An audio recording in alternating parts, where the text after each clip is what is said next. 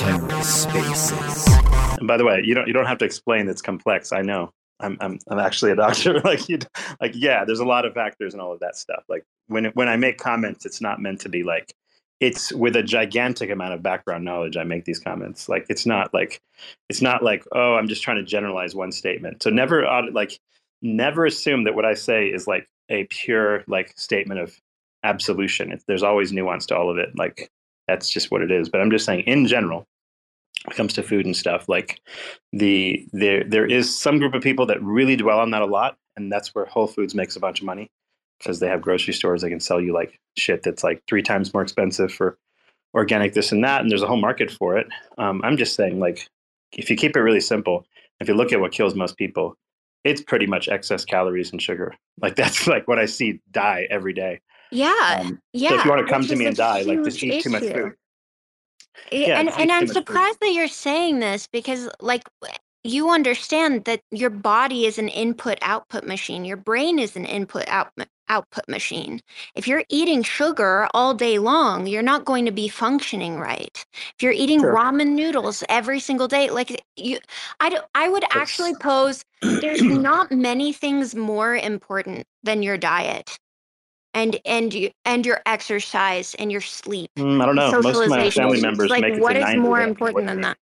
Huh? It depends. Like most of my family members make it to like 90-ish, and they don't care about what they eat. So it really just depends on the particular. Genetics, genetics and all too. Yeah, like it's not one size fits all at all. You So say, like if you and they have don't care what they eat, but it's like, what are they picking up? Are they like if drinking you're Coca-Cola every day? if Look you, at like that for example, generation. I'll give you an example. If you're a Native American in the United States, like let's say you're from Mexican origin or Central American origin, whatever, kind of Native American blood kind of thing, you have an expected very short lifespan. You're expected to get very fat if you eat any excess of calories, and by excess I mean like north of 1,200 calories a day. You're going to get fat, and you're very likely going to die very early, and you're going to see me in a hospital dead. And how do I know this? Because that's who comes to me at that age. I don't see Native Americans at like I don't know 90 years old very often. It's pretty uncommon because they're dead by then. So, like, yeah, genetics has a role, and clearly eating bad things is worse for you depending what proclivities you have. So, for example, if you have like a strong family history of diabetes, you probably ought not to gain a whole lot of weight. Bad idea. Insulin sensitive. Finding this space to be a little bit racist. There's a little bit of Yep. talk about some races living longer than others, and it's making me a bit uncomfortable. Well, what is the point of this?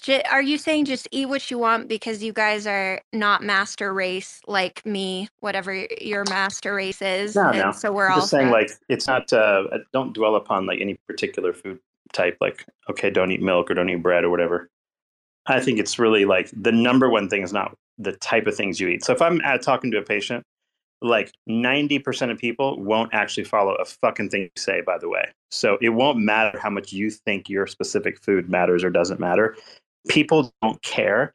And this is just a human thing. So like if 90% of people aren't going to follow any specified like strategy anyway, you have to give people a simple strategy. And that simple strategy typically is eat less amount, keep the portion small, eat less sugar probably. After that, if you want to do all sorts of rabbit hole stuff about vitamins and whatnot, yeah, you could do all those things for sure. But the vast majority of people aren't dying in America, at least, from lack of, say, for example, a vitamin or like drinking too much milk or something like that. It's almost always just sheer total calories. And it almost doesn't matter what you eat. Like too many calories of anything is pretty much all that matters at that point. That's all I'm saying. So like when you complexify it to like specific foods and this and that, you just basically lose your audience. And that's all that's going to happen. Cephii, can I ask you a question? Mhm. How many people actually stop smoking when you tell them to stop? Like people with like cancers or just generally actually, if you tell them to stop. Yeah, like the data on if a doctor tells a patient to stop smoking is about 3%. About 3%. Like if you tell them in the office to quit smoking. Does that mean you could say it to them like 34 times and then they would stop 100% of the time? Like each person's different. Like for example, one person will have a heart attack and you'll be like, okay, you've got stents in your heart. And if you smoke again, you're going to drop dead. So I'm usually pretty like viscerally like brutal about this sort of thing. I'm like, smoke again, just like prepare your funeral, have a box ready. I'll put you in it when you get here. So I'm extremely like aggressive when it comes to making you stop whatever you're doing. I'll be like, go find another fucking doctor. Don't Do you see me think again if you smoke. Just go ahead and die. Do you have a higher than 3% conversion rate because they Yes. respect you? Yeah, so They almost feel your most of my clinics, authority. like 90% will have quit smoking for me. Whereas like normally it's about 3% average. Do you think if a doctor is attractive versus unattractive, they would get different percentages of people to stop smoking if they asked them to? I don't know. The whole thing's a psyop, right? You're basically trying to convince someone to do something that's very difficult to stop doing. And like, how do you do that? Like, some people that triggers fear. Some people it's finances. Some people it's pain. Some people it's like legacy, or some people it's like, well, what happens if I die? Like who's going to be around to take care of my kids or whatever? There's always like something. There are people that like are so self-destructive that they truly don't care. They couldn't be bothered. It doesn't matter. Like if they die, it's fine, whatever. So there's a lot of people like drink and do drugs and stuff that are like that. I think that like that is a very interesting like group to sort of think about. And what usually happens is the stuff that you care about that got you to be overweight, to be like smoking, to be drinking, whatever, like you're just thinking wrong. And the wrong thing to do is to try to make it complicated to try to get them to quit. Usually it's like threat of existence that makes you stop doing something that's really particularly bad for you. Not really like lectures about like, like the biochemistry of milk or something. Like you can get into the deep details and that'll occasionally work for a specific nerd, but vast majority of the time it won't work. Like it's much more like, think about it. Like a lot of people that smoke, drink, and eat too much are plenty smart. It's not a question of intellect usually. It's some function of like impulse control or something else. And you can't always get to them with logic necessarily. So that's where most people fail in like making an actual change. I don't know, Bruce, like when you do like like not psychotherapy, but like when you do like meditative sessions and things and people ask you for like, I need life coaching and I need to change who I am or whatever. Like what kind of things do you find that work like to actually change people? You talking to me? Yeah. Like some people, like some people really want a utility out of like meditation or out of a doctor visit or whatever, right? Like you convinced me to do this. You make me a better, like, like better pilot or something. Like, like people come to you for stuff like that, right? I have a lot of funny stories to tell about meditation teaching, but another time, I think. I got to order something to eat because I've not eaten all day. Okay. And it's late. Yeah, actually, let me sort of see if Bloom has anything to say, but like I was going to break here as well. Time to kind of do some I do, shit. but I couldn't raise my hand because I'm on PC and the PC doesn't have a little hand. So thanks for asking. Oh, no, you're fine. Go ahead, just jump in. Listening to what you were saying, I mean, I do agree that it's important to not complicate things for people that are trying to make a change in their lives, because changes, they're gradual, and if you overwhelm people with even information, it might discourage them to do anything. But I do have something to point out when it comes to the food, that there are like people that live in the United States. There are a few, if not at least a couple of ingredients, I think, that they should be aware of, that if they keep consuming them, nothing in their life is going to change, even if they start doing some slight exercising, drinking less. But when it comes to high fructose corn syrup and hydrogenated oils, I think that if people keep eating that at least once or twice a week, their metabolism is just never going to recover. But I don't know what you have to say about that, like how it interacts with your blood sugar levels and other calories after you have a high fructose corn syrup in a meal or even your breakfast. Well, usually it's those things that wind up getting you the excess calories and the excess sugar. Like the nuances, you can kind of even skip all that. If you just take if you were to just take, no matter what you ate, if you only ate like, let's say, I don't know, 1,400 calories a day, for example, and that's it, then you're going to do fine. Like it's that simple. Like it almost doesn't matter what the nuances are. But is it actually possible to reduce your appetite if you're using things like, high fructose corn syrup and like carbohydrates and all that all day? The problem is it's hard to modify your mind to be in that more fasting mode. And I think like food is extraordinarily addictive, and sugar is extraordinarily addictive. It's actually more addictive than like even heroin, or even more addictive than nicotine. So the thing is, like, what you're saying is true, but does it actually matter if it's high fructose corn syrup or regular sugar? It really doesn't matter. Like, your brain is addicted to it either Well, way, and breaking that addiction is really I'm difficult. not I'm not a doctor, all right, so I can't say that I'm an expert on this, but what I have read and when it comes to nutrition and stuff like those ingredients is that high fructose corn syrup, it's a molecule that's so refined that you can't really filter it as well as other sugars, and it just spikes your blood sugar level so much and so high, like the glycemic index and all that stuff, that it's almost like you ate 5 times more sugar, even if you compare the same amount of calories. So that cycle that you're talking about gets like supercharged, right? So and I've seen that. Okay, yeah, you can reduce your caloric I intake, but haven't. no, I don't know, like, biologically, there's any difference from like a pure perspective from like fructose versus sucrose versus glucose in terms of any kind of like direct, definite effect. But like one thing that is true is like in the US, like a lot of food is laced with high fructose corn syrup. Like even like bread and shit will have, like sugar oh, baked into it. 100%. Your French fries at The McDonald's or the whatever. So ketchup. like you're getting a lot of excess. Like let's say you drank, like you only had a little bit of high fructose corn syrup a day. You had like, I don't know, Coca-Cola a day or something. You're probably fine. But if the problem is that like it's very difficult to do any of this shit in moderation. That's the problem. It's like it's almost like it's really tough. So, it is like, uh, to keep it simple, I think like the first thing, like if you want to take this in steps, right? The first thing a person needs to do is just basically whatever they're putting on their plate, cut that shit in half. If you're overweight, there's no fucking way you're losing weight by like cutting out one little thing or the other. Your actual total calories probably need to be cut in half, more than likely. And then you can like come back and say, okay, doc, like I've for the last month I've cut my plate in half, like, or I've got just a smaller dinner plate, like use smaller plates and you're going to fill only this. And I've only eaten this much and I've made it. I've done that. Now I'm like, okay, I'm going down this rabbit hole. I've heard corn, syrup and whatever else and blah, blah, blah. And, I shouldn't drink too many like, sugars or whatever, juices, whatever it is. Like pick your little dietary like rabbit hole.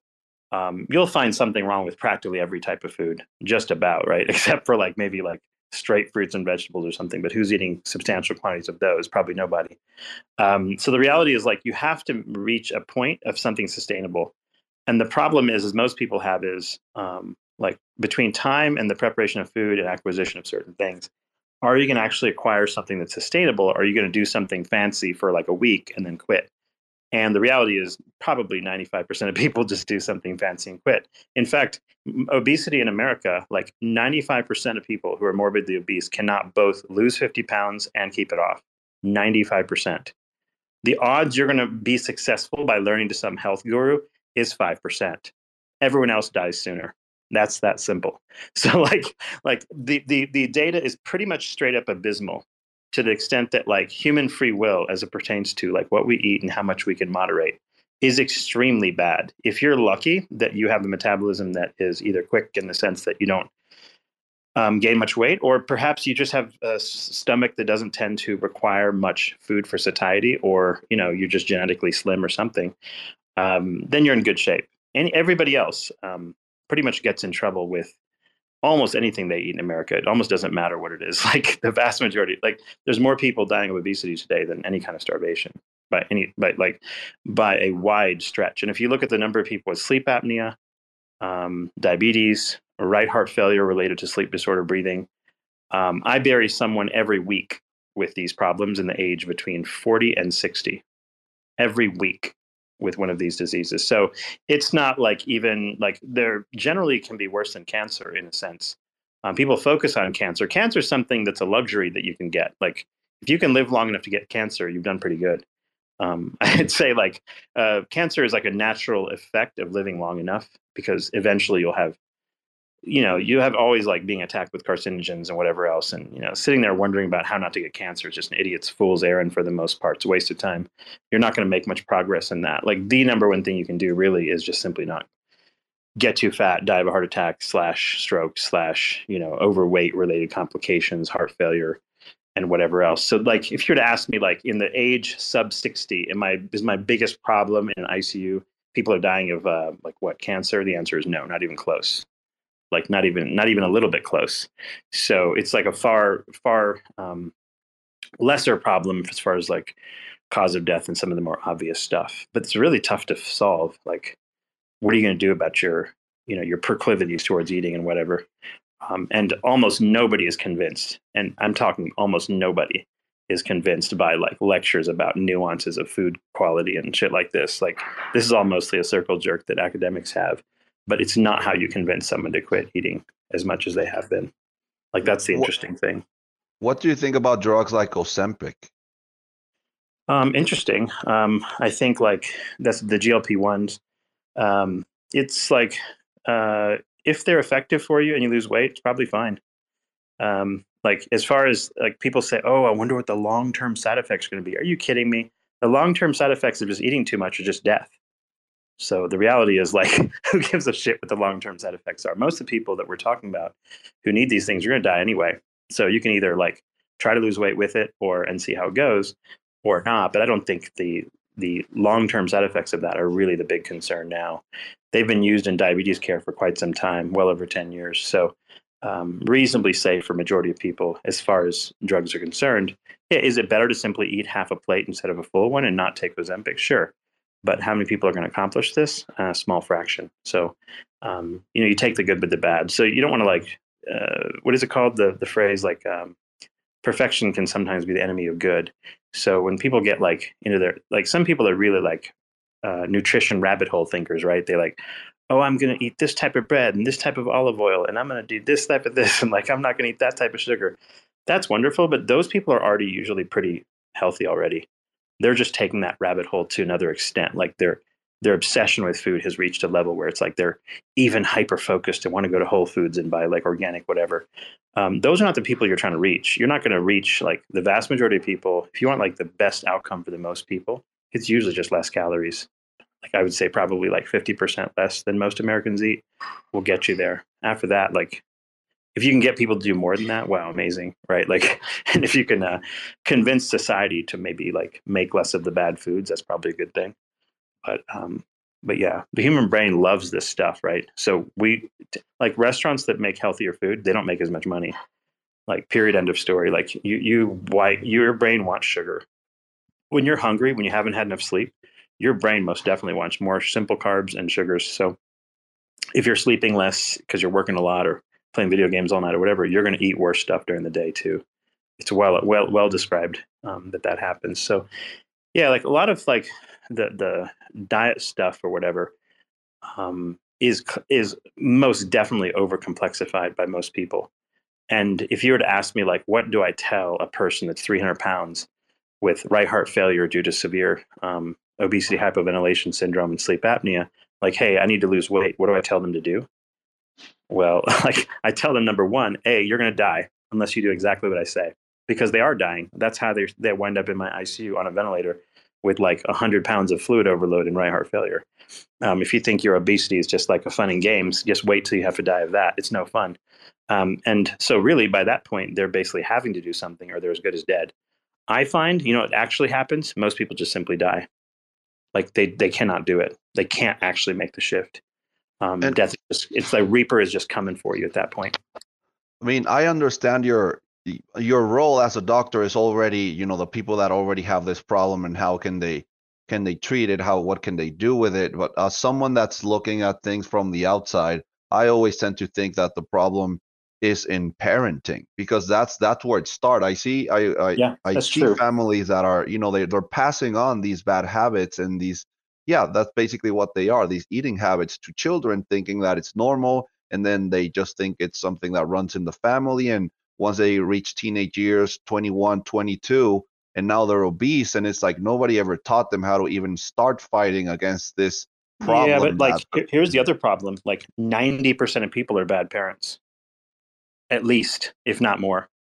So then like, what is the solution? Like better schools, or like, what are you going to do about it? That's the thing. Like these preventative measures always sound like a great idea until you try to implement them. You're like, wait a minute, like this is why some people advocate for like national changes in what people are actually allowed to eat, buy, and tax things like sugar and whatever. So people have said, well, maybe you have to assign economics incentives because natural biologic and parenting instincts don't actually work. In fact, the parenting instincts are what get the kids fat in the first place. Like a good parent Well, has a because of nice, the lack of well-fed child. information. Yeah. I mean, I guess I all I don't think can it's do. I don't think it's necessarily just lack of information. A lot of people do a lot of things even with good information. Like people know they shouldn't drink alcohol and get, and wind up being alcoholics. People know they shouldn't do drugs and use drugs. People know that so the days of like lack of information, those days are long gone. That information is everywhere. Human beings just don't care, man. Like it's that simple. We are fucking crazy. Like, and I don't know how to solve that problem. Yeah, So it's that. prevention like is not as easy as it sounds. It's like, oh, let's prevent this, let's prevent that. Like, well, I mean, you're talking about relatively wealthy countries who can't prevent these things because the sheer availability of food is the problem. The sheer like relatively inexpensive calories through the course of human history is the problem. So think about it this way: like what we eat today would have cost, in relative terms, probably 10 times the amount of money 100 years ago, right? Like if you look at the way people eat now, nobody ate like this 100 years ago. So we live in a world of relative food abundance in the West, fueled by petro-agro, and like 9 out of 10 calories that go into your food are produced with petrochemical inputs such as fertilizers slash nitrogen-based fertilizers, and also like petrochemical inputs into tractors for like large tract farming and everything else.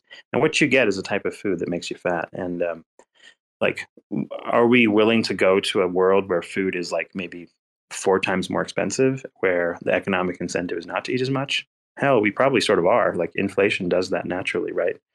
To some extent. So maybe we'll get thinner if food stays high in price. That's probably the only thing that'll work.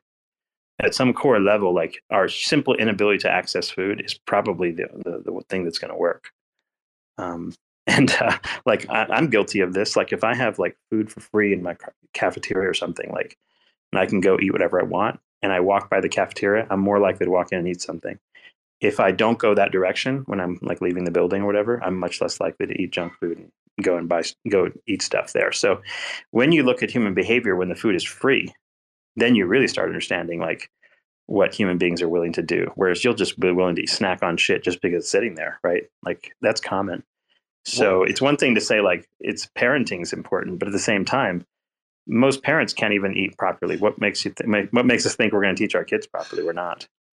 well, speaking of guilt and human behavior, and just the context that you're displaying here, how I mean, it's hard to keep caring, right? It almost feels like this info. I mean, you took an oath as a doctor, so at least you have a barrier of entry. But for businessmen like me that are trying to be good parents, that are staying healthy, that are educating themselves on all this information that it's out there, it's hard to not start thinking, well, maybe what we're meant to do is just profit from these people that don't care and just let them do whatever they want.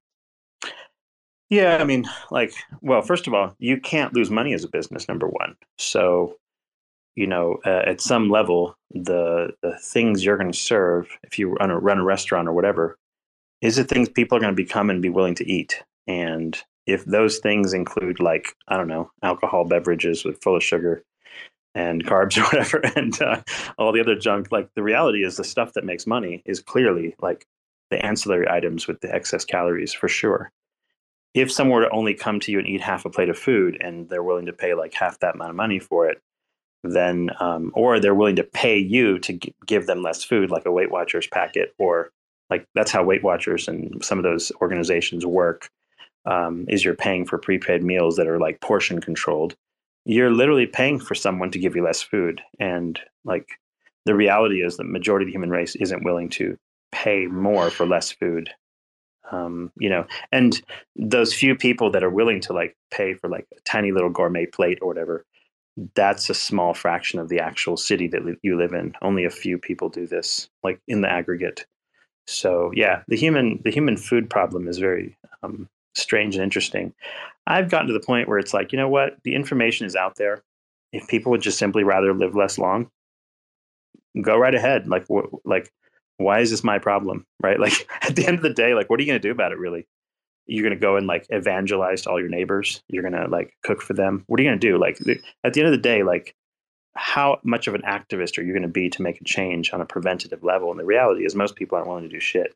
So there is a sort of like human inertia that goes into all of this.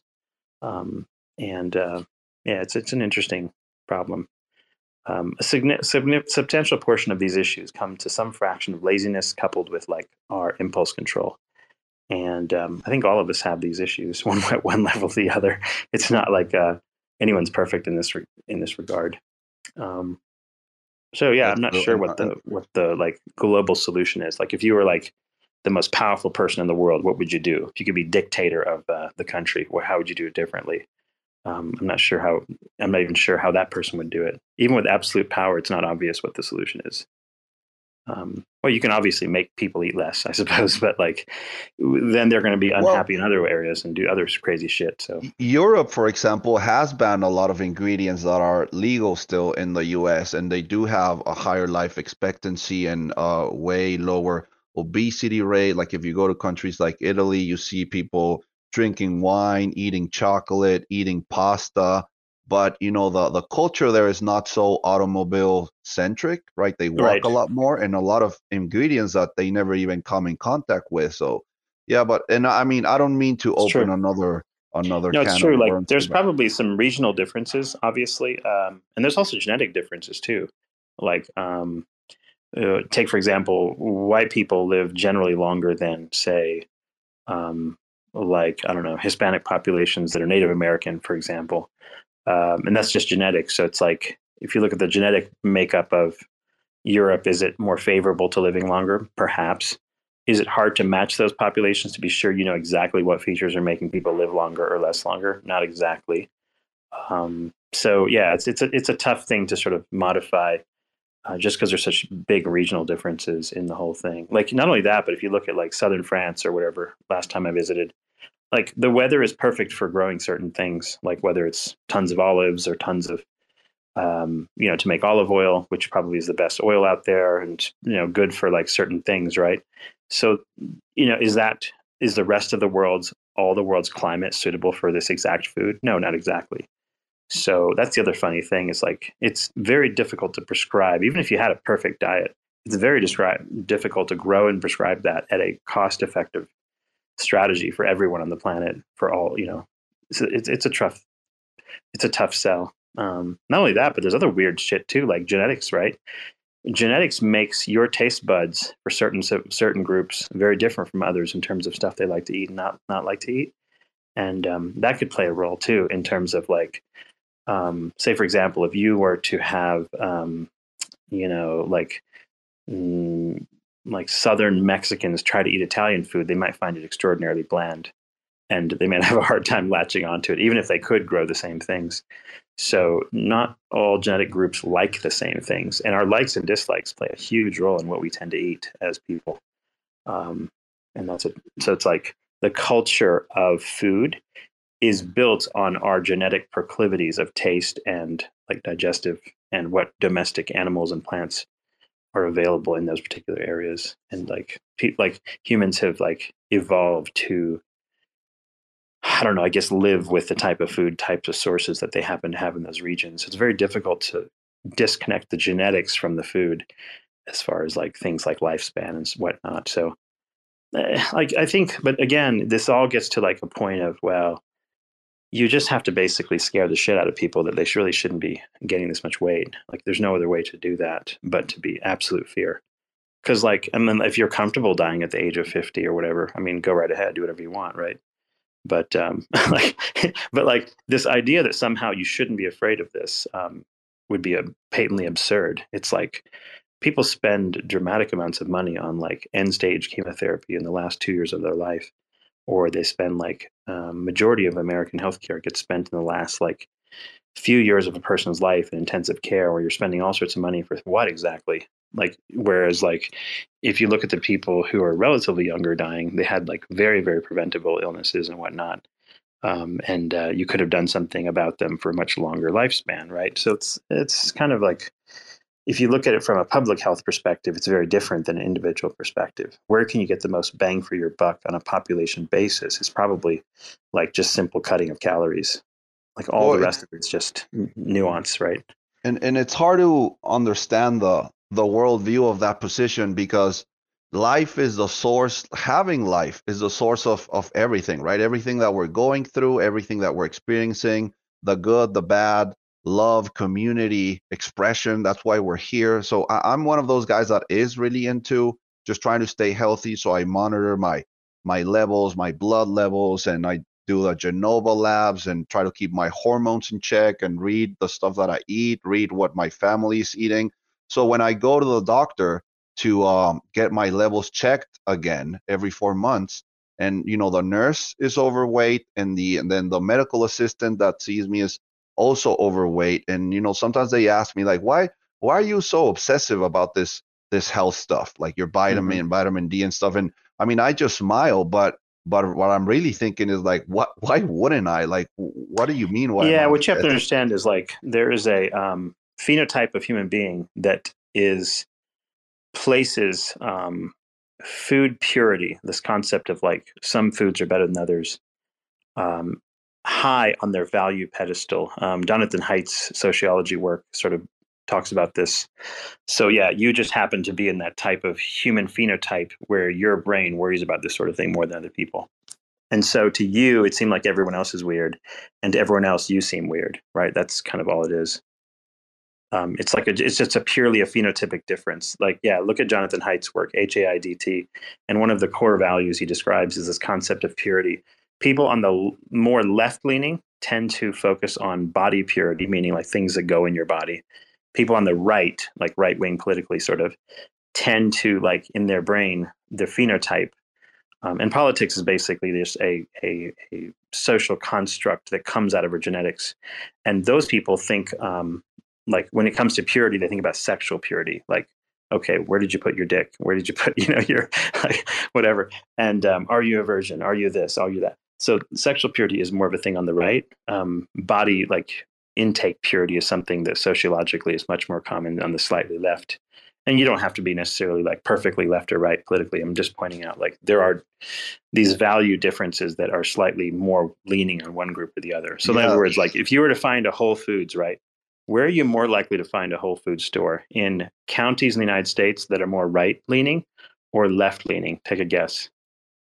No, that's true. Yeah. Now that you put it Like, that way, it'll be the left leaning. I'm for definitely sure. somewhat of an oddball there, because maybe people would consider me more right leaning on the political side, but I am a health freak, and I am very like sexually open, right? That's the only thing I have fun with. I mean, I don't drink, I don't smoke, I try to go to what else am I going to do besides have a lot of sex? You might find yourself more in like a lot of crypto space people that hang around crypto related anything tend to be a little bit more what we call centrist, or are actually more libertarian, meaning like you understand both left and right, but you're sort of more leave me the fuck alone, I'll leave you alone mindset, which is more libertarian, like middle. You're not like, you might have interesting things about what you like about your food purity, but you're not willing to force them on other people, right? Like that would be more libertarian type mindset. You might have your feelings about sexual openness or purity or whatever it is you want to call it, and those things can change over time, but like you typically aren't going to force other people to your viewpoint. That's going to be more the what Haidt considers like, I don't know, like more of a little bit more on the libertarian side, in the sense that while you care about these things at one level or the other, you're not willing to force them on others. So yeah, there's interesting phenotypes, but yeah, it's interesting to know that these phenotypes exist. I would definitely look at Haidt's work, watch some YouTube videos that he talks about this. He's an NYU professor. He does a good job, like talking about like the 5 values and how different people around the world perceive these things, and how relatively like consistent human beings are in their proportions of people that care about this sort of stuff.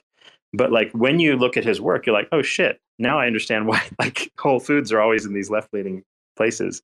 And Whole Foods does not put stores in places that are more right-leaning, because they won't make enough money there. People aren't willing to spend the extra money on the food purity stuff if they're more like either libertarian or right. And they go to like, they drop Whole Foods definitely in wealthier places, but they also specifically drop them in more left-leaning places. You'll notice this. Go to go look at a map of Whole Foods where they exist, and you go, hey, wait a minute, like what's going on here? It's purely like a psyop in a sense. They're purely like catering to their base at that It point. does sound very interesting. I'm going to look into it. Heights and the 5 values. I'm going to look for it like that. And I appreciate. Yeah. HAIDT. Yeah, he's like HAIDT. Okay. Heights. Yeah, he's got some nice lectures out of NYU, and they're really, really good. And I really recommend it from everybody. Just he wrote some other books called, one was I think Moral Landscape, and some other ones.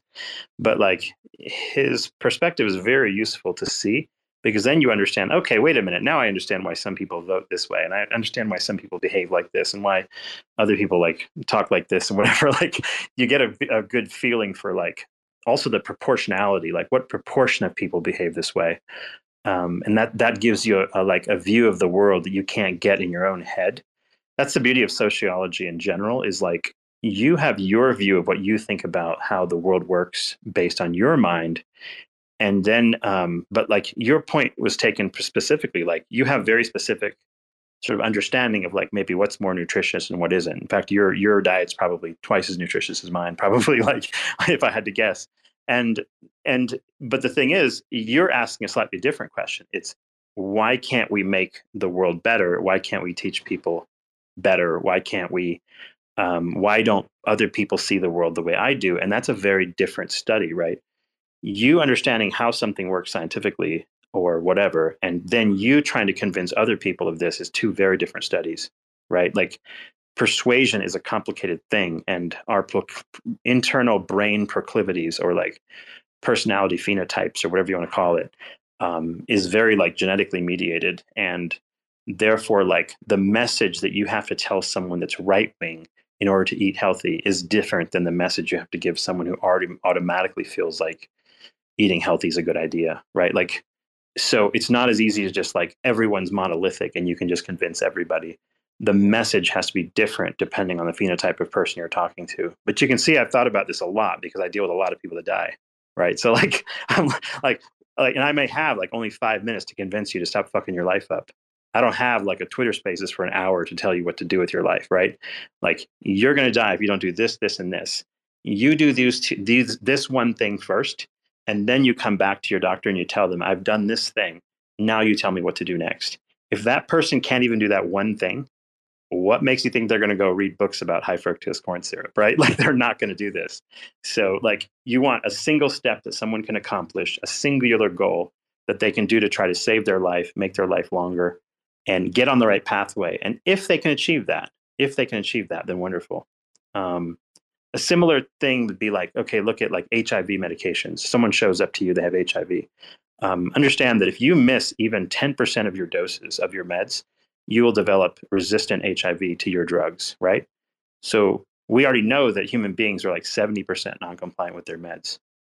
How are you going to solve the problem of preventing HIV resistance in a person if you can't convince them on the first go round to take their pills? So if they show up to me in the hospital, they have HIV, their new diagnosis, I don't tell them, hey, by the way, here's your HIV pills, go take them. What I do is tell them, okay, first, you show up in the like HIV clinic, you come over there, and then, you know, once you have like made an appointment, gotten there, and you're convinced that you're going to be ready to take pills and do what it takes, right? Then they'll start you on some pills. If you start them just in the hospital, they go home, they fuck around, they take a few doses, and then they stop, they're going to have resistance problems, and then now they're going to die sooner, right? So this is one of those things where it's life and death, whether you convince them to do it correctly or not. And if they don't do it correctly, well, they're just going to have a bad outcome. And you have to be sure that you only start them when a person is absolutely ready to use them consistently. You see what I'm saying? Like, so there's a lot of situations in medicine where like your ability to be convincing has nothing to do with your understanding of the knowledge base of science or whatever. Like that's just nerd talk. Like I could know like endless amounts of shit about the biochemistry of like your life, but does that actually meaningfully make me more convincing? That depends on the person I'm talking to. The audience matters. Yeah, and what you tell them and how they tell them, it ties to what you were saying, which it is really interesting. Almost like if it were a right-wing person, you could have to kind of rationalize why being morbidly obese is sinful, right? And to someone, exactly. You're teaching them in terms of authoritarian and like symbolic relationships, like sin and God and things like that. Whereas the left, it doesn't resonate so much with them, right? So that's a different thing. You have to speak to them in terms of compassion and justice, which is more higher That on it's their list. privileged. You're abusing your privilege if you're Or something like obese. that, right? You're being unjust to the rest of the world. There's kids in Africa starving, and you're fucking starving them by eating too much food or something. Yeah, it's a different dialogue that you're having. But here's the thing. When you meet a person in a hospital or something, you don't know what the hell their nuances are. This is not like a protracted psychotherapy session where I can sort out like how to like mind, fuck you with like, psyop of that's specified to you. I just know you're fat, you've gotten too gigantic, you have breathing problems, you have heart failure, you're going to be depressed, you're going to have a hard time exercising because now your heart doesn't work.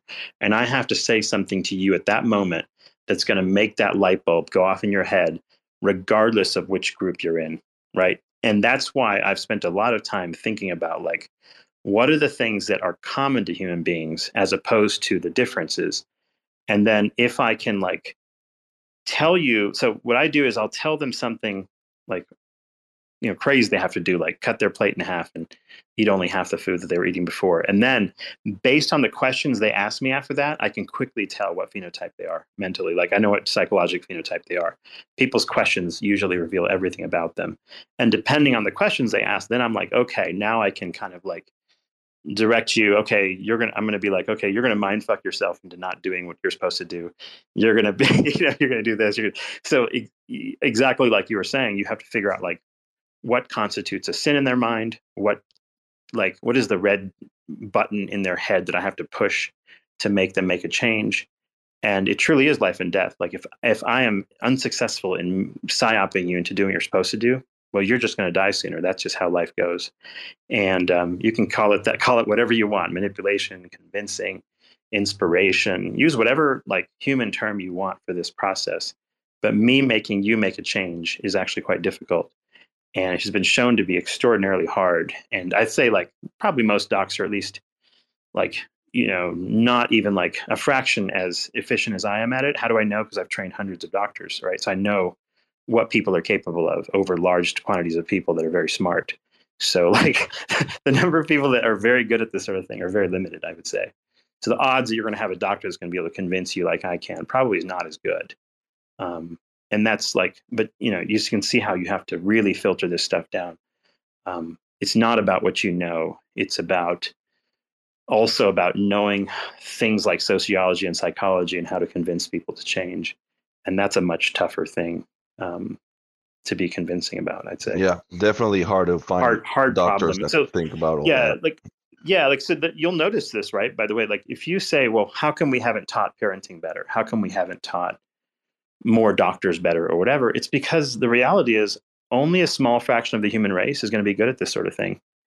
Like that's just the reality. So it's like, not only that, but even teachers and other people, professionals out there.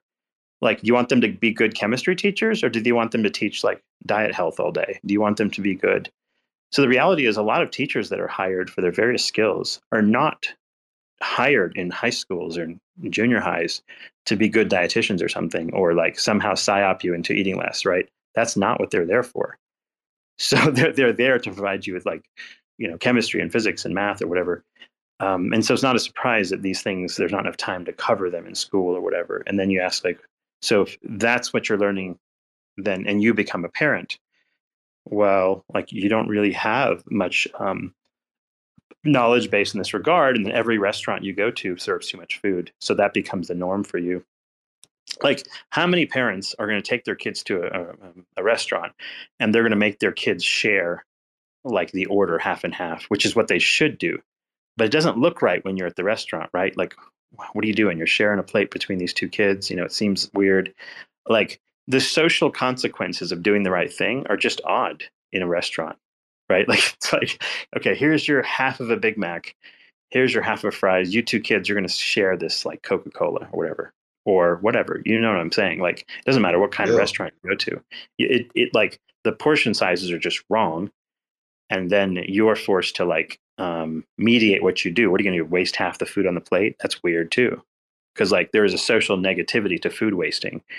So like, I don't know it's a cultural phenomenon. It's a capitalist phenomenon. Funny that you say that, because I've seen that I mean, obviously, the general consensus would be that classism is bad, right? But there is some sort of element of classism in those types of educations because I grew up with that. That's kind of what I told my kids. Like, okay, whenever they say, "Okay, I'm full," I say, "No, well, then you ate wrong. You're not. We fill animals get full. You get Yeah, you ate satisfied. too You much. only get That's satisfied true. and you stop eating." So it's all, and that's why you say I'm satisfied. Don't say I'm full ever again. So that's kind of but I know that's kind of like it roots from a Spanish classist, this, Yeah. yeah. I mean, the human brain wants to feel full and satiated. The stomach distension to a certain level, the brain feels satiated. And if the vast majority of people are satiated with more food, then the culture becomes to eat more food. Culture is just a side effect of genetics and biology. Culture is not a phenomenon in and of itself. Like, you don't have human culture with bees. Bees don't have human culture. Humans have human culture because we have human DNA. And that culture is an emergent phenomenon. And a lot of it's just biologic drives that lead to those cultures, like whether it's sexual behavior or whether it's eating, all the fundamental stuff like food and fucking, whatever. These things are all very fundamental sort of things that are rooted in our DNA to a large extent, our behaviors and whatnot. And the reality is, like, our DNA was never meant to eat things like high fructose corn syrup or like gargantuan calories or whatever the hell else we eat on a regular basis. So that's why you get these kinds of like Uh, distortions. Is You're like human beings were just never built for this like petro-agro you're food almost economy. you're almost flirting with discussions of eugenics and ethno states and stuff, which is interesting, to talk about. But what? Yeah, behavioral genetics is like a very controversial term. The minute you start talking about it in a Twitter space or anywhere on this planet, you become like tied into some sort of racist nonsense or whatever. But it's clearly a thing. It's Like, very interesting. I mean, it would give yeah, us so much information about ourselves if we just would open ourselves up to learning about it.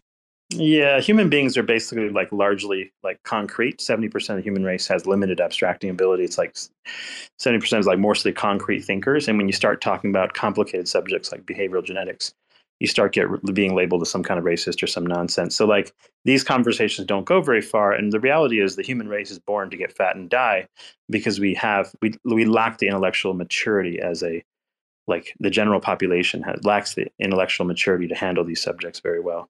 Like you can't even teach them really because like our collective IQ is insufficient to sort of like soak it all in. So like this is why economists and such try to drive human behavior mostly through money, like interest rates and whatever else, and like trying to manipulate people to buy more houses, buy less houses, buy more food, buy less food. And so like economic incentive drivers are the only thing that we have devised in a monetary system to sort of manipulate people en masse. But it's really difficult to sort of like make individual changes or group changes without being like getting controversial very quickly. Anytime you say a group should do something, you look like some sort of totalitarian, or a certain group of people just doesn't want to listen, or who knows, like there's always some like sort of like flashback to any type of attempt to define people at large and say, hey, like we're all doing this collectively poorly and we need to do it better or whatever. Like it doesn't work very well. Human beings like we're generally like we like to preserve our independence to a large extent above other factors, rightfully so. And some would argue that like who really cares how long we live? Like that's another thing too. An argument can be made that that's not even the like best recipe for happiness, how long you live or whatever. The better recipe is just like, do you live free, independent in a world and then die? And I think like if you're an American, at least that's a core value, like the relative libertarian value of like live free and Yeah. die, being able to No, has some merit. And then like if you can get thinner in that context, sure. But like very few people are willing to like give up individual liberty, at least in the United States side, for like perfect health or some shit like that. yeah, no, I definitely do believe in individual liberty, and I kind of learned it and understood more of it when I moved to the US because I've only been here for about 10 years because my wife is American. But so I grew up, still thinking about all this type of stuff and studying all these types of things around the world. And I would see the US as that, right? Like the decadent obese country that has too much freedom, and that's why everything's in decline. But then after living here for like around half a decade into it, I understood like, no, wait, that's not what's happening here. Like the information is here, the resources are here, the options of food, restaurants, gyms, or bars, all the decisions that you can make, the options are all out there, and you Or decide just what you simply want to walk make. around simply walk around. You don't even need like gyms and special restaurants and all that Yeah, shit. well, but what I mean is Oh, you make your yeah. own life here out of merit, right? And it's kind of like what you're saying, like, okay, humans have their behavioral proclivities, and let them do what they want. You do what you want, and if you make it or you don't make it, that's your choice, right? When you live in a context of individual liberty. And it seems like when you try to restrict people's freedom with good intentions, after a few decades, everything collapses. So that's why it's hard. It's hard to have the take the risk of Yeah. saying, yes, we should take individual liberty for the sake of health, for the sake of well-being, but maybe it can backfire like 50 years. This is the problem. Like the recipe for what to do about any one thing, like no singular recipe tends to work particularly perfectly. And sometimes even the conclusions, like the reasons we think we should solve something are actually not the right reasons. And the solution actually doesn't actually solve the problem we think we're going to solve. And therefore you wind up with like a whole net of extra problems that you didn't even consider to begin with. So yeah, it's a weird problem in science and technology and food and everything else, that there's a strange butterfly effect of unintended consequences, like you said, that are very hard to sort out. And I think that's why, to me, like when it comes to the nutrition element, I have considered all of this stuff, the sociology, the psychology of it, the medical aspect of it, what to say, what to do. And to me, it's like I filtered out all of the noise and decided, okay, the like one thing you have to tell people is just eat less quantity. If you probably cut your food in half and you do that for a period of time, you're probably going to lose weight. And when people actually notice a result, they're more likely to stick with it. If you don't even notice a result, you haven't done it long enough to notice any benefit, then the odds that you're going to stay sticking with that plan is very low. Except if it takes too long, our mind is very fickle when it comes to like sustaining a habit. And you can't gradually ease into it either, because if you gradually ease into it, you just don't make it. We've seen this in smoking. We've seen this in food. We've seen this in like every thing you can imagine. It's usually cold turkey works best. So it's like the problem is if you make a complicated prescription of what to eat, you're like, okay, you need to do this and you can't eat that and you can't do that.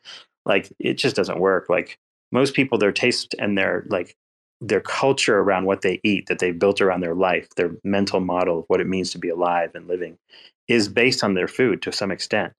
So like the only rational thing you can do is have them eat less of the exact same thing, but not try to go nuts modifying everything they eat right off the bat. It just doesn't work. Like people just don't do it at all. Like they'll show up the next day and they haven't even like tried one day. And so you really have to sort of watch this in action. And once you've like, from my perspective, it's like once you've talked to thousands of people about something like this, you start forming some conclusions about, wait a minute, like how effective am I here? Like, what are these people actually doing? Is like, am I saying the wrong thing? Whatever. And you start delving into more of these psychosocial issues that like, how can I manipulate someone to do this correctly? Becomes front and center because you realize how many times you fail. You're like, wait a minute, like, what good am I doing? And then so you wind up in the like nihilistic strategy of, well, okay, fine. If I can't fix everybody, what am I going to do? I just have to tell people they're going to die early, and that's that. And there is some level of like brutal truth that helps some substantial fraction of people change their mind, right? Like there's nothing like being 100 pounds fluid overloaded with extra water in your body because your right heart has failed because your weight has led to severe sleep disorder breathing. And now like you're stuck on a ventilator while you have to get a tracheostomy because your brain doesn't actually send breathing signals to your lungs anymore because you're so fat. That somehow may convince you to eat less. But realistically, Wow. most of the time that is too late. And the reason is because like when your heart doesn't work, you don't get enough circulation to your brain. And when you don't get enough circulation to your brain, you basically develop like cardiac depression. And like this is not a problem that can be solved with like Prozac or SSRIs or whatever, right? This is not a psychiatric disease. It's truly you don't have enough cardiac output. And therefore, like your ability at that point to like focus on a special diet or like exercise or some shit. Those days are gone at that point. It's just wishful thinking. And so getting to that point before then, though, if you try to tell people before then to do these things, guess what? They're mentally not ready, right? Like they're not, like, here's the other thing too, is like, I'm an intensive care doctor. I don't see these patients. I have the most experience with death, more than general practitioners. But then again, I don't have enough time to go see every single patient at general clinic and educate everybody on the planet with my understanding of death. You see the problem? So like the GP sees you for many, many years and doesn't notice you're getting dramatically worse. I see you at the end of your moments and I'm like, dude, you're about to die of this, right? And it's much more serious by then. So there's a selection bias to who I happen to see versus who your daily doctor might see. It's a different thing. It is very complicated, and it's only so much we can do as individuals, and especially without, disregarding ourselves or our family, which is the most important thing at the end of the day, right? At least start with yourself, then go on to your family, then do, and obviously you have the moral responsibility to tell this to people as a doctor, but it's not your fault whether they follow it or not. Exactly. And I don't lose any sleep if someone doesn't do what I say. I only lose sleep if I don't try to convince them. So if I try and I fail, okay, fine. That's their business at that point. I'm not their, jailkeeper or whatever. I'm not their judge. I'm not their police officer to do these things. Like they have to sort of make that decision for themselves. But like the students I train, right? Like not everyone that trains under me is going to necessarily go into critical care medicine. They may go into general practice or family medicine or whatever. So if they see what I'm talking about and they see plenty of death regarding these issues, then in their brain, it cements what their parents never taught them and what they didn't learn in school, right? In fact, half of doctors are overweight. Who are we kidding here? So the reality is that like when doctors see that, they see the death and destruction at age 45, 50, 55, and they see what the consequences are, then they can go back and go, oh, okay. Because remember, doctors are people too. You go to medical school and you learn about medical diseases and you teach like 20 and 30-year-olds like something about 40 and 50-year-olds. They don't put themselves in those shoes at that point. To them, like everything they read in a book to students and whatever is pure theory. It's no different from you reading it on Google or whatever. When until you have actually seen a bunch of people die, it's pure theory. You see what I'm saying? So like even the students and stuff that don't go into this particular field, if they don't get enough experience with seeing a lot of people die, they don't believe it can happen either. Like in their head, they don't see the importance of doing what you're talking about, which is like maybe dietary modification or whatever. And certainly not at the age group that it matters. They might notice when they're older and their family members start dying. So like a doctor that gets like 40 or 50 might start noticing, but by then they themselves are overweight and they themselves have not lived the life they're supposed to. So one thing that's for sure I've learned is that 100% all of human beings are hypocrites. Every single human being on this planet is a hypocrite about something, either in magnitude or in specifically their core beliefs, in fact. So nobody's perfect, even at their core. Like the thing they care about the most, they're not perfect at. And, it's like the degree and spectrum and amount of hypocrisy varies. That's all you have to remember about human beings. Like there's not much else to say about it, right? Like, and if you probe closely, you'll know that what I'm saying is true. Like there is no I get it. There's 100%. no perfect person about anything. I am hooked on nicotine, right? So that's been the one for me, and I think it's related to my blood. I can't regulate my blood pressure, and I know it's the nicotine, and I just play dumb every day. But you notice how, like, on the one hand, you were worried about things like high fructose corn syrup. On the other hand, like smoking will kill you much quicker. And I mean, I vape, right? But even that rationalization is just as bad. Yeah. No, it's not just as bad. It's not as bad as cigarettes for sure. So I wouldn't worry about that. Nicotine by itself is more like caffeine. If you like the tar that you get from actual cigarettes is worse for sure, as far as lung disease, cancer, heart disease, plaques in your arteries, etc. So I think vaping will probably be a net positive compared to regular smoking. That's my sense. Mine too. Yeah. But my blood pressure is like at 130, 139 over 87 is kind of my average. So it may not be too related to actual smoking, though. It's like caffeine and that don't have too much relationship. You probably just have a proclivity to high blood pressure. That just happens to some people as a natural phenomenon. Is it going to kill me sooner, or it depends? Yes, hypertension always makes people live less long. So like, you want to control it usually as early as you can, typically for as long as possible. With medication or just with Yes. Yeah. The average okay. high blood pressure patient needs 3 drugs on average. People like, oh, I'm going to do the natural thing or this and that. Like, okay, but like, good luck with that shit. There's a reason why we have those meds. They definitely make you live longer. Hypertension control is like a clear cut thing. Like, yeah, if you're consistently staying above 135, yeah, you probably should be on at least one. Like something like amlodipine is Okay. usually good. It's Thanks cheap. for the tip. I will. It's like almost everyone tolerates it and it works for almost everybody. It's like, amlodipine is usually first drug for most hypertensives at this point. But yeah, Well, I appreciate the tip, and I appreciate you letting me be part of this conversation, by the way. It's been interesting. Oh yeah, for sure. We're just sort of shooting the shit here. Like we started the day kind of talking crypto shit and just like veered off into La La Land here. So it's like, speaking of which, like what happened today? We were chit chatting about this and that, and I've had a day off here, so I'm just sort of messing around. But it looks like everything's sort of settling in here. People are like, "Oh, is it like sell the news for the ETF and whatever?" Yeah, sure. Like a bunch of people bought Bitcoin or whatever for the ETF pump or whatever. They got that. BTC went to almost 50K, and probably some fraction of people dumped their coins and shorted and whatever. It drops again, no big deal. But this is pretty mild. Like we're only at the 50-day moving average of BTC, so this is a normal correction in my opinion. Nothing special. This is how I see it. If these types of like the ETF and all the like BlackRock and everybody I was about to get into the ETF train, they already have a strategy as to how to enter, right? And they're gonna have, they either have or will have a lot of orders to fill. And they've been at this game for over 100 years, so they're not gonna fill their orders at 65K. In fact, they're probably not comfortable filling their orders at 46, 47, and if they just fill them up there, it's going to quickly go up to 56, 57. So they have a million tricks in their book as to how to avoid slippage by pushing the price down. So they're just pushing the price down, scooping up all those stop losses of people that were trading, thinking that Bitcoin was going to go up to 60. ETFs are not about profiting about like a traditional market making where you're profiting off the price of the coin.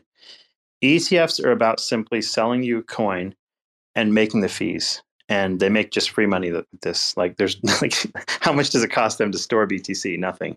A little bit of like whatever minuscule to Coinbase or whoever, and then they just make the fee. So they just pick it up at whatever level. Like they don't keep a lot of excess stock of BTC in order for you to come buy it. The price of the ETF I've noticed. So on Friday, for example, the FBTC and even the GBTC price fell. We were talking about this morning, like it fell to like 37K BTC is what it's like priced at on Friday after hours. And BTC now is like at what, 42-ish, right? So like the price of the ETF is undervalued right now relative to the cost of the price of BTC over the weekend, which is funny. So what will happen is that will rebalance at some point. They have to I think the ETF like automatically rebalances price at some date. I don't know exactly how that works, but sometimes you'll be able to arb the difference. So BTC on the open market is 43, and you're able to get it on FBTC on Fidelity for 37K. Well, sure, get yourself some at that point. You're getting free BTC essentially, because it's going to rebalance to the correct value either way. So you can arb this difference. It's kind of cool actually. So at this point, like, the correct thing to do for any future BTC buys or sells would be to pick BTC where it's cheaper. If it's cheaper on the ETF, get that. If it's cheaper in actual BTC, get that. What do you care at that point? Unless you're like specifically buying to self-custody or something. But if you're just talking about price action or whatever, it's pretty good. It's pretty good to have these ETFs. It's a nice little extra game you can play with the price of them. And that's going to be another interesting phenomenon, because you'll have times where, like, for example, BTC over the weekend may dump, but the price that closes on Friday evening may be higher. And you may be able to like get an early pre-market entry or something for BTC like the next Monday, and you might be able to get it cheaper or something, right? So that's interesting. It is interesting. It'll And be is it Martin Luther interesting. King Day this Monday? Am I right? And I don't even know. markets closed this Monday. They might be, and if that might be why, like, there was a sell off on Friday, with the thinking that, hey, like, I'm going to sell my. Well, it's funny because it just opened on Friday or whatever, but like, was it Thursday or Friday it opened? I don't remember, but yeah, it's interesting that the Thursday. price is already depegged from the reality of the actual price. So ETFs are weird in this regard. But yeah, as far as like BTC corrections are concerned, it's going to be a lot easier to buy BTC in your ETF. And it's going to be great because if, like, I have a stock that pumps 20% and BTC drops 20%, well, fuck it, I'm going to sell the stock and buy BTC, right? Because, like, I can arb the difference of 40% delta. I mean, what the hell, right? Like, so it's helpful to have the volatility of crypto within a stock portfolio, because now you can have something going down while something else is going up. That's a really powerful thing. It's an extraordinarily useful trading instrument at that point to make a lot of money very easily. So it's kind of, yeah, as long as you're willing to, like, ride that volatility back and forth. And let's say BTC runs, right? Let's say BTC, you're up. Oh, I'm up 30% on my Bitcoin. And you're like, okay, that's good enough. Oh, look over here, ExxonMobil's down 10%, right? You can just swap over. And now you're making dividends on your ExxonMobil stock. And you have, like, converted, expensive thing for a simpler, cheaper thing within your brokerage account. Pretty cool stuff. Not to mention, like, if you're in a brokerage account right now, just cash makes like 5% dividend, 5% yield, right? 4 to 5% on money market. So you're making high yield in cash. You can jump into BTC whenever you feel like it. You can jump into stocks whenever you feel like it. And you can cycle that shit when things go, one direction or the other. So it's almost beneficial to have a little bit of each in place. So you have some cash, some BTC, some stocks or whatever, and then you swap between them whenever the opportunity arises, assuming you're willing to pay the short-term capital gains or whatever. But if you're in long-term capital gains, even better, right? So it's almost beneficial to have some BTC as, like, FBTC and Fidelity, for example, have it, hold it a year, and then, like, play with it after it's in long-term capital gains, and do that with your stocks as well. So you can cycle stuff, like swing trade it over multiple years, and then that can really make you quite a lot without much taxes. So another little trick there. Yeah, you're convincing me to get into all of that, because I usually just stay on self-custody, like you were saying, and trade on crypto exchanges. Now I haven't gotten into stocks, but with all of that, it's just so much to learn and to do. I think it's worthwhile having a stock account also, and the reason is because, like, as long as you're buying the dip on something, what do you care what it is? Like, it doesn't have to be crypto. The reality is you're trying to find something cheap for the day. You're trying to find something relatively cheaper with more upside than something else, like the opportunity cost. And you're trying to expose yourself to the most possible opportunity available at that moment that you're buying whatever you're buying, right? Like, you don't really care what it is so long as it's a good investment, usually, unless you're an activist for something, or you specifically want to buy something because you want to support it. That's fine. But outside of that, it's like, you want to have exposure to lots of different price exposure so you can get whatever is cheap that day. And that's kind of what my strategy is. And then if if it's something that's cheap and the dividend is high and the price to earnings ratio is low, well, perfect. Maybe get a little bit more of that day or whatever. And so, yeah, it's, like, good to be. The diversification is not so that you have like something that doesn't go to zero. Well, that's a side effect. The diversification benefit is you always have something dipping that you can buy, that you're ready to push the button on, right?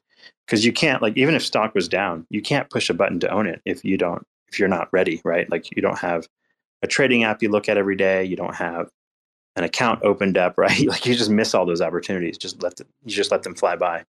So it's better to have, like, plenty of crypto exchanges, some stock exchanges, and then you kind of have, like, Yahoo Finance is really good in this respect, in that you can put crypto and you can put stocks on there.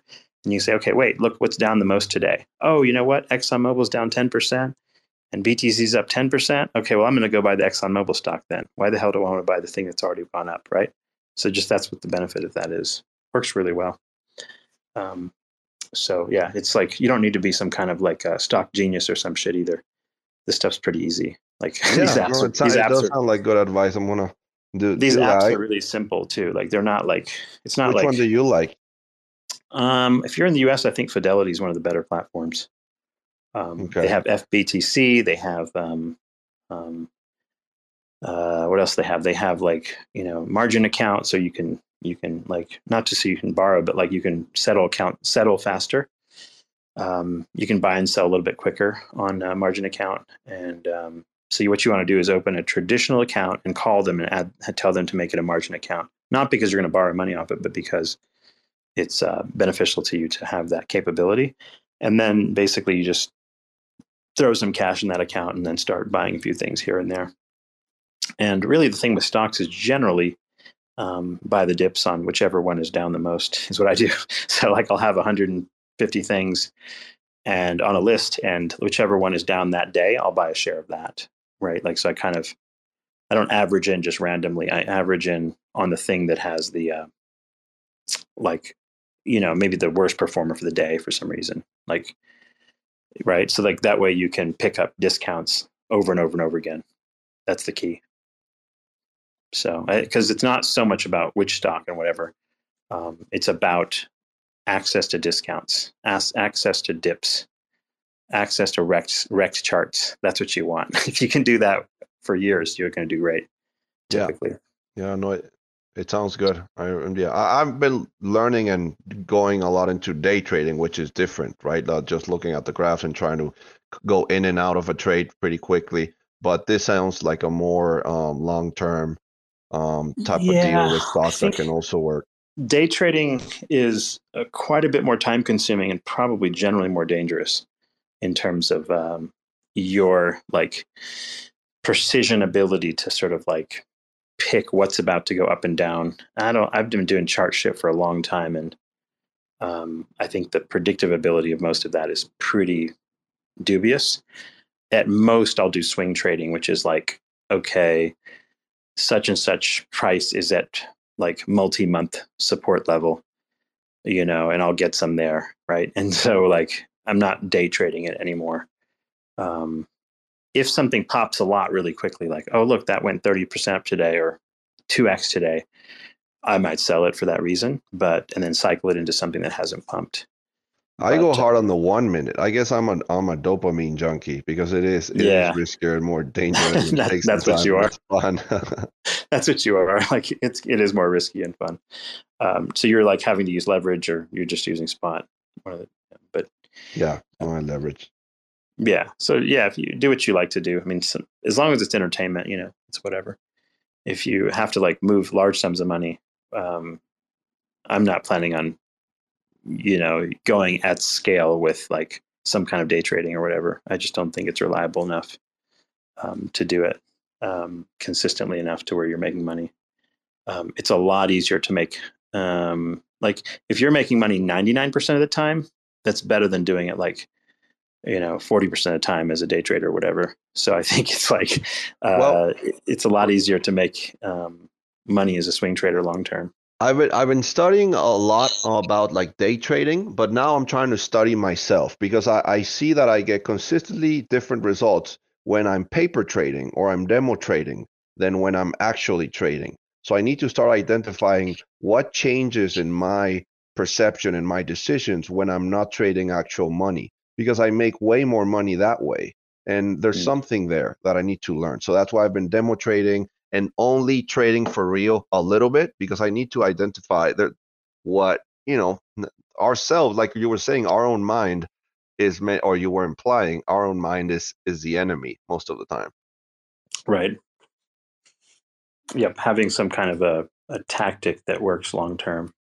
It also depends on how much you plan to pay attention, right? Like if I'm working and stuff, I'm not paying attention to crypto or anything. I finish my job, I do that, and then I come hang out. But to day trade consistently, it's like, it's a whole nother ball game. Yeah, that's why I got into it, because I mostly just work from the computer now with my new startup. So I just have 4 screens in front of me and meetings all day. So I thought, like, well, I might as well get into something else, right? That's how everyone gets wrecked. That's how you lose all your. It's like it works out for a while, and then it's like you wind up getting greedy and stuff. It's like I don't know.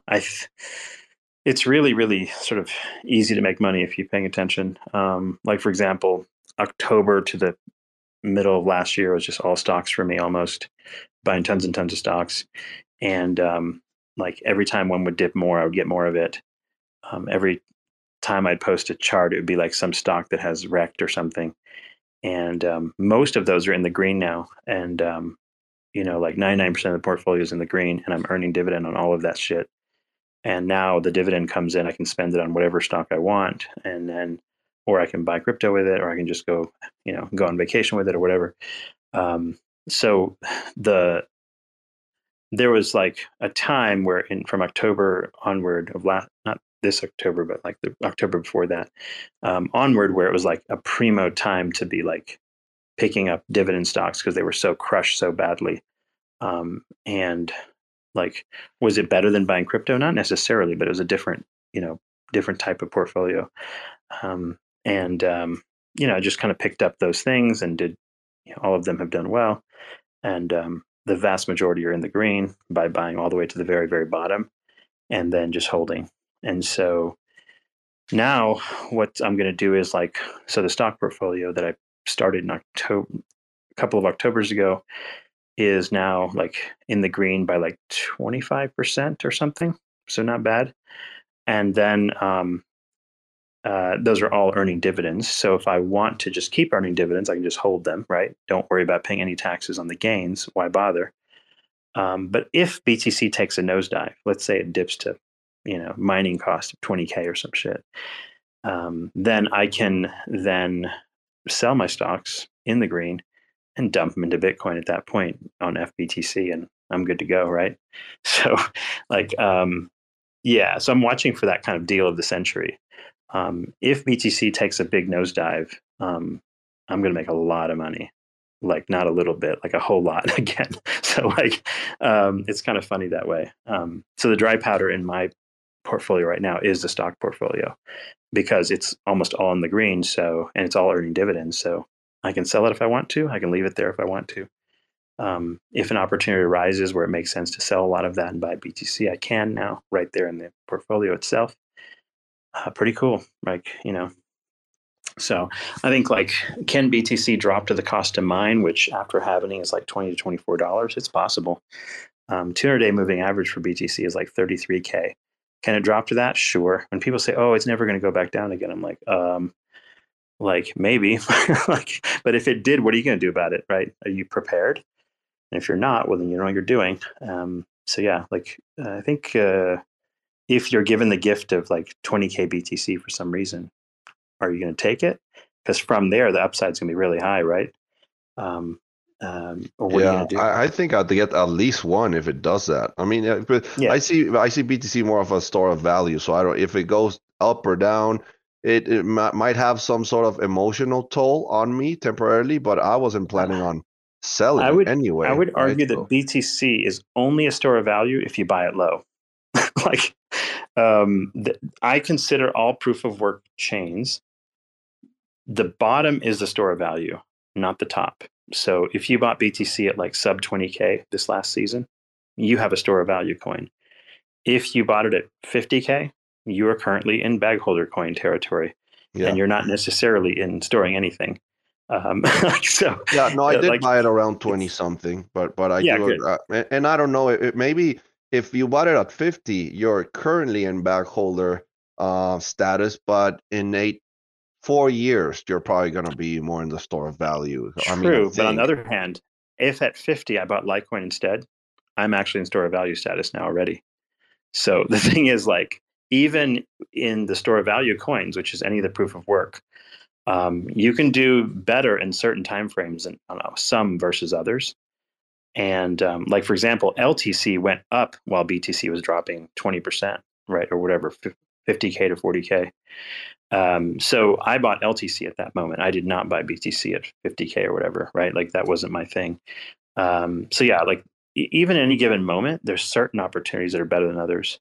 And the laser-eyed people get really lazy about their their analysis in terms of what they buy and when. But how do you keep up with it? Like, because right now we've covered, health, staying healthy, and being a good parent, and being good with our own jobs, right? And we've covered the crypto world, and we covered stocks, and now we've covered like crypto and stocks. Like I've been doing this for like around almost 25 years now. So to me, it's like second nature. Yeah, I can wake up, look at the thing for 3 minutes, and like understand what the chart pattern looks like, where it is. I don't have to chart anything. Like the little things I post on Twitter, that's just for like, because it's cool to post things, because pictures like people want to see, but like, do I need them anymore to like visualize where we are in a chart? Barely. Like I can tell on log scale, like where we are relative to where and whatever. So yeah, it doesn't take me that much research anymore. It really doesn't. And I'll have a list of like 150 stocks or so that I have. And I'll just pull up what I'll do is I'll go into my Fidelity portfolio and I'll just sort by like biggest percent change for the day, and whichever dropped the most, I'll buy that one. And then like if I see one that's slightly higher dividend than the other, I'll buy that one instead. Like even if it didn't drop as much, right? Because I'm getting dividend on that one on top of that. So like I don't have to do very much. Like between the Fidelity app and like maybe CoinGecko and maybe like TradingView, I'm done. Like I don't need anything else. And in those 20 years, you don't have acquaintances that do well with day trading? They all do bad? I do, but I pretty much beat everybody, so it doesn't matter. I've been at this a very long time. Like, so by beating everyone, I mean, shit, like I bought Apple at the bottom of the .com crash. So you can only imagine, right? Like just use your imagination. Yeah. At that point, I bought like a bunch of shit at the bottom of the 2008 financial crisis too. I bought a bunch of banks that I posted the whole time when everyone was like saying the banking world was going to die, like last year, right? So I bought all those, and those were all up like anywhere from 30 to 80%. Some of my sold and some I kept. Like I just sold Bank of America in like 30% gain, I believe. But like the point is like day trading is not as effective as this, and it's way more time consuming. And is there a description to the type of trading that you're describing that you do? Is it like a common, like does it in a sentence? I just consider like myself buying wrecked charts. Like whichever chart has like completely been destroyed, P to E ratios are the lowest with the highest relative dividend yields. I tend to get more of that. And stocks that are not likely to go to zero, right? Like I do have occasional stocks that do go to zero, but like I way more prefer the ones that don't, and pick those when they're really down. So I guess you'd call that a value investor usually. Okay. So like right now, I'm not buying any stocks outside of whatever's in my IRAs and whatever, right? So we have already plenty of exposures to like index funds or whatever it is, right? So at this point, at this moment, all of my allocations are going to crypto. We're going into like a halving year. We are like every dip I can see, I'm trying to like grab some. So right now, if you look at Litecoin's chart, it looks perfect to buy. Dogecoin's chart looks perfect to buy. I'm not chasing all the stuff that's already gone up. If something has gone up and pulled back, like I like Zeph, for example, so it went to like 52, it pulled back to like 17 right now. So nice 70% pullback. So that's a perfect buy. So picking up some of that. So I'll pick the stuff that has like retraced substantially, or like, but it depends. Yeah, so you pick something that has retraced substantially and has other confluences to make you think that it's going to recover in a healthy way. It's not going to go to zero, and then you swap out of whatever you did in the past that already has gains, so kind of get a double discount on it, and that's just rinse and repeat once a week. Right. Like for example, I don't know, I bought Injective at like $25. It went to like maybe I sold it at like 40-ish something. And I was like, you know what? I was going to hold it for more. Then I was like, wait a minute, like this other thing over here dumped now and is at lower risk than Injective is for a downturn. So I'm going to move that to here. So the rotation is to safety in stuff that's otherwise going to pump if the market pumps anyway. But the downside has already been most of the downside's already been taken out of it, right? Because the cell pressure is down, or like it's like reached cellular exhaustion levels, right? 70% retracements and stuff like that. So at that point, I don't need to make a whole lot more because I'm already in the green. If I make another 2x, awesome. If I don't, if it just sits there, fine, awesome, right? Like what you don't want to do is lose money. So the key is like always be moving up if possible. And there's definitely ways to do this for sure. And fundamentals do matter. Like certain chains are much more likely to catch a bid than others. So if you're a bag holder on something, like for example, I bought Solana at like 103, like thinking it was going to break resistance at 126 or whatever the next fib level was. So I picked it up, and it did go up to like right to 123, and then now it's down to like 93 or something. So, but at the same time, like, if it goes down some or whatever, am I going to be a bag holder for a little while? Probably, but it's popular this cycle. So is it likely to break prior high or reach close to prior high? Yeah, sure. That's at 250. So I'm like, fuck it, let's just hold it and don't worry about it, right? I don't have to sell it down.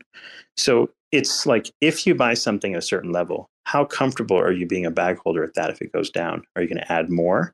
So I added a little bit more. Are you going to like double down on it, get double the amount? Are you going to scale in? Like, what was your thesis?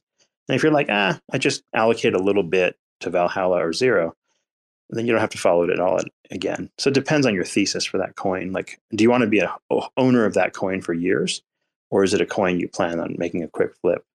And those types of things you should try to make clear to yourself at the very beginning. Like, what's your strategy for that coin? Yeah, that makes sense. Same with stocks and shit, right? Like if I buy a stock and it's like PE ratio is 2 and its dividend yield is, 10% or something, right? There's a lot of stocks like that, by the way. And now those exact same stocks have like maybe gone up 50% and their PE ratio is higher and their dividend relative yield, if I bought now, is lower. I'm not going to sell that stock because it's showing strength. My position's in the green and I'm making free dividends, right? At a rate of like 10%. Why would I want to sell this thing? Like, I'm going to leave it alone. If it's like something that doesn't have a dividend and popped a lot, like I bought some stupid shit like Foot Locker, like the shoe store. Like, and I'm like, I sold it positive 40%. I bought Kohl's, the supermarket, the store. I was up like 40%, sold it. Sold Bank of America. These are all things that have a little bit of dividend, but shit, like, I just wrote it because I knew I bought the bottoms, but like I didn't, or close to the bottom, and I knew I'd make an upside, but I don't really want to own Foot Locker stock. Fuck that. I just bought it just because I thought it was a half decent trade, and I'm like, I sold out of them, right? So some things I don't want to keep forever. Like I'm not so sure Foot Locker is going to exist 20 years from now. I don't know. Maybe it will, maybe it won't, So like Macy's was a good example. I was up like 40% because like some company decided to buy Macy's. I bought it at close to the bottom or all the way down. And I was just kind of holding and thinking, maybe only a few stores are going to be still alive in America. And I just picked a few of them like Macy's and Kohl's and Target or some shit. And they all went up and I sold them all because they grew so quickly. I'm like, if I can bag 40% here and stock, like keep that, do I really need to worry about the long-term health of the company at that point? No. So that's the benefit of buying the bottom of the markets, is that like they pop when just because of speculative price movement. Like the fundamentals could be dog shit, but they pop anyway, right? And those kinds of that's what it means to be buying at oversold conditions in like value investing. If you're buying so low that like, any speculative pop or change in Fed policy or some bullshit leads to the price to go up, well, what do you care at that point? Just sell it when it goes up. If it's not a bag that I was really married to. On the other hand, if it's like, I have a pretty large amount of petrochemical related stocks and things. Those are things I don't try to time them. I just simply add to them when the prices go down and then leave them. And then they just keep making dividends, right? That's a different strategy. Because they're, oil companies aren't going to zero probably anytime in the near future. So therefore, like, it's a store of value at that point, right? And by the way, speaking, I mean, this is a little bit of a back to another topic, but I'm trying to cut out the rest of my Saturday to enjoy it, and I can't find the height. Did you say HAIDST? No, HAIDT. Jonathan Haidt. Okay. Haidt. He's pretty good lectures. Here it is. Hi, Jonathan. Yeah. Okay, so it's like you want to look at like values or like moral landscape. I don't remember which talk. I should have bookmarked somewhere. He does a very good one with. I'll look through. But it's them where he core compares like values, yeah. he identifies like the main core values of humanity based on sociologic work, and then looks at clusters that like tend to define people who identify left, right, and libertarian. That's kind of the gist of the study and gist of the sociology study. It's pretty cool. Huge amount of work that he put into it. So he's kind of a big TED Talk type of character. Don't watch the TED Talk though; it's like too superficial. Okay. TED is also designed typically for left wingers. Like the people in the audience at TED are usually left wing crowd, and like you'll notice that the bias of the speaker is always left leaning, and the jokes are left leaning. And I tend to prefer these types of talks being more like not catering to one political group or the other. Right? Yeah, a little like, bit more objective. Well, a little bit much exactly. as we can. Where you're not worried, like, is the left going to be upset with me? Is the right going to be upset with me? Or the libertarians going to be upset with me? Right? Like, I like that the talks that like he does, where it's like he just presents the data and just demonstrates like how people behave, and is not worried about how he's perceived in the particular audience he's talking to. Well, I gotta have my height tab open, my fidelity tab open. I gotta go grab another vape for the day. And but I appreciate you having me up here, man. Yeah, it's been fun. Yeah, good chat. Thank you. Yeah, hopefully everyone gets something out of these combos and fun. Anyway, I think I'll do the same thing, drop off, and I've got to go do some work for this year's tax year for my company and stuff. I usually do our own taxes and things for it, so I got to get to work on that with my son. So I'll catch you guys later. All right. Teaching my teenager how to take care of the company. Yeah. See you later. All right, bye. Motherfuckers screaming out loud, looking for mercy before they find themselves working a corner down in Jersey. What could be worse? Misrepresenting the first come, first serve mentality stuck in the burbs. I'll be numbing up first before discovering what works, and we'll see what other kinds of treasures under the dirt. We rape and plunder the earth, sit and wonder about the worth and play, ring around the rosy while the thunder is served. Motherfuckers walking around here looking faceless, trying to make a living selling friendship bracelets. Dead ends dragging out the max amount of payments. Red down days got them acting all bankless. Yo fam, what? Check these tokenomics. They probing this bear, flexing broken honest. I had to lay my soul down, I'm just roasting otters. And then to end a long day, 11 bowls of chronic. Never known to politic, I was born to frolic. It's been my policy to pollinate all over the plot. We got a lot of apologists jumping in at the top. We like to measure their velocity before they hit rock bottom. Over impossible loss, it's all moss, and I'm liking the odds. Fondue in the morning, forming mycological bonds. Flick the cap, yo, the road is highly involved. Flip a coin, diary evolve. Motherfuckers screaming out loud, looking for mercy before they find themselves working a corner down in Jersey. What could be worse? Misrepresenting the first come, first serve mentality stuck in the burbs. I'll be numbing up first before discovering what works, and we'll see what other kinds of treasures under the dirt. We rape and plunder the earth, sit and wonder about the worth and play, ring around the rosy while the thunder is served. Trying to figure out the max amount of dinner lace stacked in non-toxic, just to get a better place, smacking on the hostage like the shit is play for keeps. Clowns, white knight, and all these Maybellines. They call it implausible when model after model keeps on ripping off the coat and going full throttle beats, tearing apart your community. All these low-hanging fruits bearing zero liquidity. Got a planet in reach, coming standard to each. I'm on the back 10 stargazing after the siege, commanding all the management to grab a few Z's, and then we'll round up the beasts and send a messenger east. Y'all better sign a release when I'm bumping these beats. Hands up if I got motherfuckers drumming the streets. Yo, we got a few dubs, we got a couple defeats, and if you're coming for the king, you better have some of each. Motherfuckers screaming out loud, looking for mercy before they find themselves working a corner down in Jersey. What could be worse? Misrepresenting the first come, first serve mentality stuck in the burbs. I'll be numbing up first before discovering what works, and we'll see what other kinds of treasures under the dirt. We rape and plunder the earth, sit and wonder about the worth and play, ring around the rosy while the thunder is served.